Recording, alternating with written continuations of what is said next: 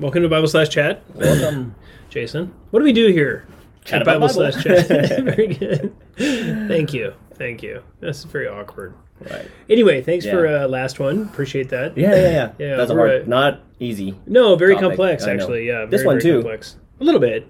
I think maybe a little bit more biblically, just clearer. But Some would say. yeah, some would say it's more complex. But there is a maybe. debate.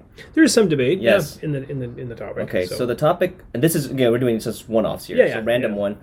Divorce remarriage. Okay. Okay, 1 Corinthians 7, obviously exception clause. Right. What view do you take? Yeah. How do we arrive at that too? Yeah. Yeah. Okay, so the couple questions there. The one is divorce, and the second is remarriage. So we want to split those apart. Yep. Divorce, so what our church would say is that divorce is permissible in two cases. There's two events. Well, Okay. I mean, in one sense, death. But the that's not a person's always divorce. free, but we'll Yeah. come back to that later. Yeah. When it comes to divorce and the splitting of a marriage, there's two ways that can happen. Okay. One way is through infidelity. Yeah. And the reason we would say that is Matthew chapter 19. Right. Christ explicitly says, Matthew chapter 19, he says, if, except for immorality, and marries another woman, he commits adultery. So you have an explicit statement on immorality being a caveat, an exception clause, where a Christian person can divorce their spouse. Now, I would say that any immorality meets that standard.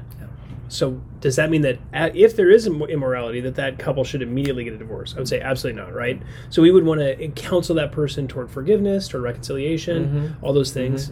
But there is a place where I think in the heart of a person where it becomes impossible for them to move past an event or maybe a series of events even, where it's just so difficult and so painful for them that they say, I can't continue in this situation. So that exception clause in Matthew chapter 19. It is there. It is there, and it gives them freedom, I think, to get a divorce. Yeah.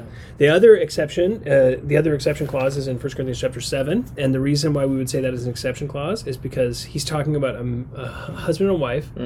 You have them, one who is a believer and one who is an unbeliever. Right. If the unbeliever leaves, the Bible says he is not bound. The 7:15. 7:15. The brother or sister is not under bondage in such cases, but God has called us to peace. So you have this statement by Paul where he says you're not bound anymore to that person. So That person, the marriage. yeah, you have two unbelievers. One of them gets saved. Now the other unbelieving spouse says, "I don't want to live with this person anymore. I'm leaving," and they depart. Right. The believer is not bound to follow after them and then to continue in some kind of difficult way of trying to keep a marriage together where the unbeliever just doesn't want to be married. Yeah. And so Paul says, look, there's this exception. If you have one of the partners departing who says, I refuse to live with you in this state, then therefore that allows for the divorce to take place. Right. Okay. So when it comes Two to divorce, exceptions. two exceptions: infidelity and abandonment. Okay.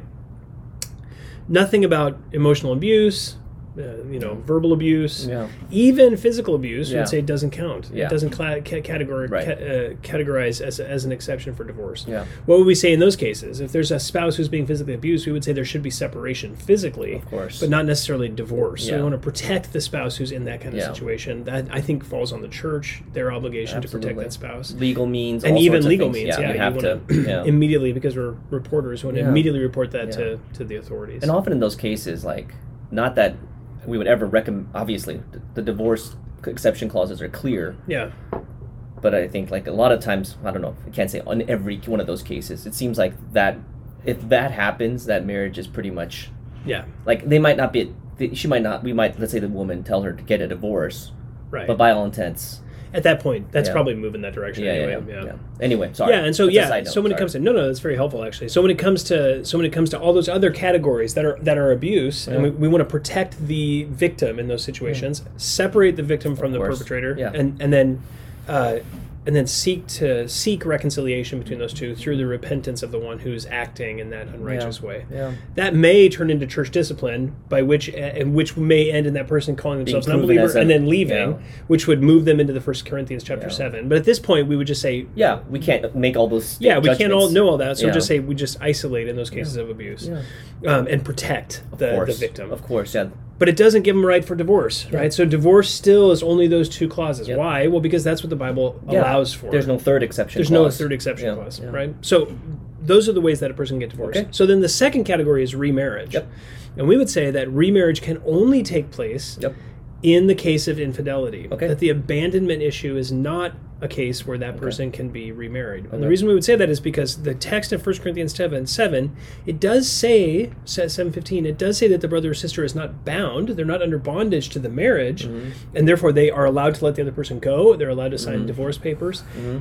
What it does not say is that person can then remarry. Okay. Right? And that's where we would want to let the text speak explicitly. And that's where Matthew 19, chapter 19 is very important. 19:9, he says, "And I say to you, whoever divorces his wife, except for immorality, and marries another woman, commits adultery." So you have divorce and remarriage in the Matthew 19 text, which is where we would let that text be the one that governs that. Okay. So we would say that a person cannot be remarried until there is a physical violation of that covenant through infidelity by the other partner, which probably will happen in the case of abandonment. In cases that you have even been, like counseled. Yeah, even right? in our and that we know of. By and large, it happens. It happens because when you have an abandonment issue, that person has now left. They're going to leave to another relationship. And usually that's kind of why they... Eventually. And so once that relationship has been proven, not in explicit, hire a private investigator type thing, but once you know that person's in another relationship or clearly they're acting those things out, then we would say that the Matthew 19 text has been met. That kicks in at that point, and which allows that person to remarry as the Lord allows. Yeah, it allows for freedom to remarry. And then obviously there's wisdom and there should be submission to the elders in those areas and some of that stuff, just for protection of that person. So divorce, 2 clauses, remarriage, 1. Yeah. So at the same time, you wouldn't, however you want to word it, wouldn't say, like, we wouldn't quickly counsel one or the other, right? Like everything quick, quickly remarry, quickly divorce, quickly, can you just speak to that quickly? Yeah, absolutely. Sorry. No, that's I don't mean to be, that was not a fun. In all those cases, in all those cases, there's a lot of complexity always. There's a lot of emotional trauma. There's a lot of, obviously. So much chaos. Yeah, it's so much chaos. And also just, I think, wisdom in seeking to determine what the cause of those situations is. Yeah. I think a lot of times you might have an unbeliever who just lives in rebellion against God, which is possible, but a lot of times there's other issues that are in play there that need to be sort of ferreted out and understood. Yeah. And that takes lots of time and counseling and care in order to understand what's going on there interpersonally between the two people. And then maybe once that has already taken place, then with that individual person who then is desiring to remarry. Yeah. And we would encourage them to remarry eventually, but we would want to have that be a process that's cared for under the shepherding care of the elders, just as they process through those things. Absolutely. So, because there's so much baggage, trauma.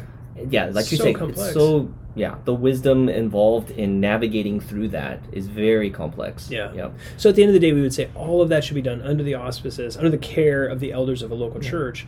And the other thing that's very helpful with that is that let's say that person does get remarried, they move to another state, they go to a church, the church says, well, you were divorced, and you got remarried, that was sinful.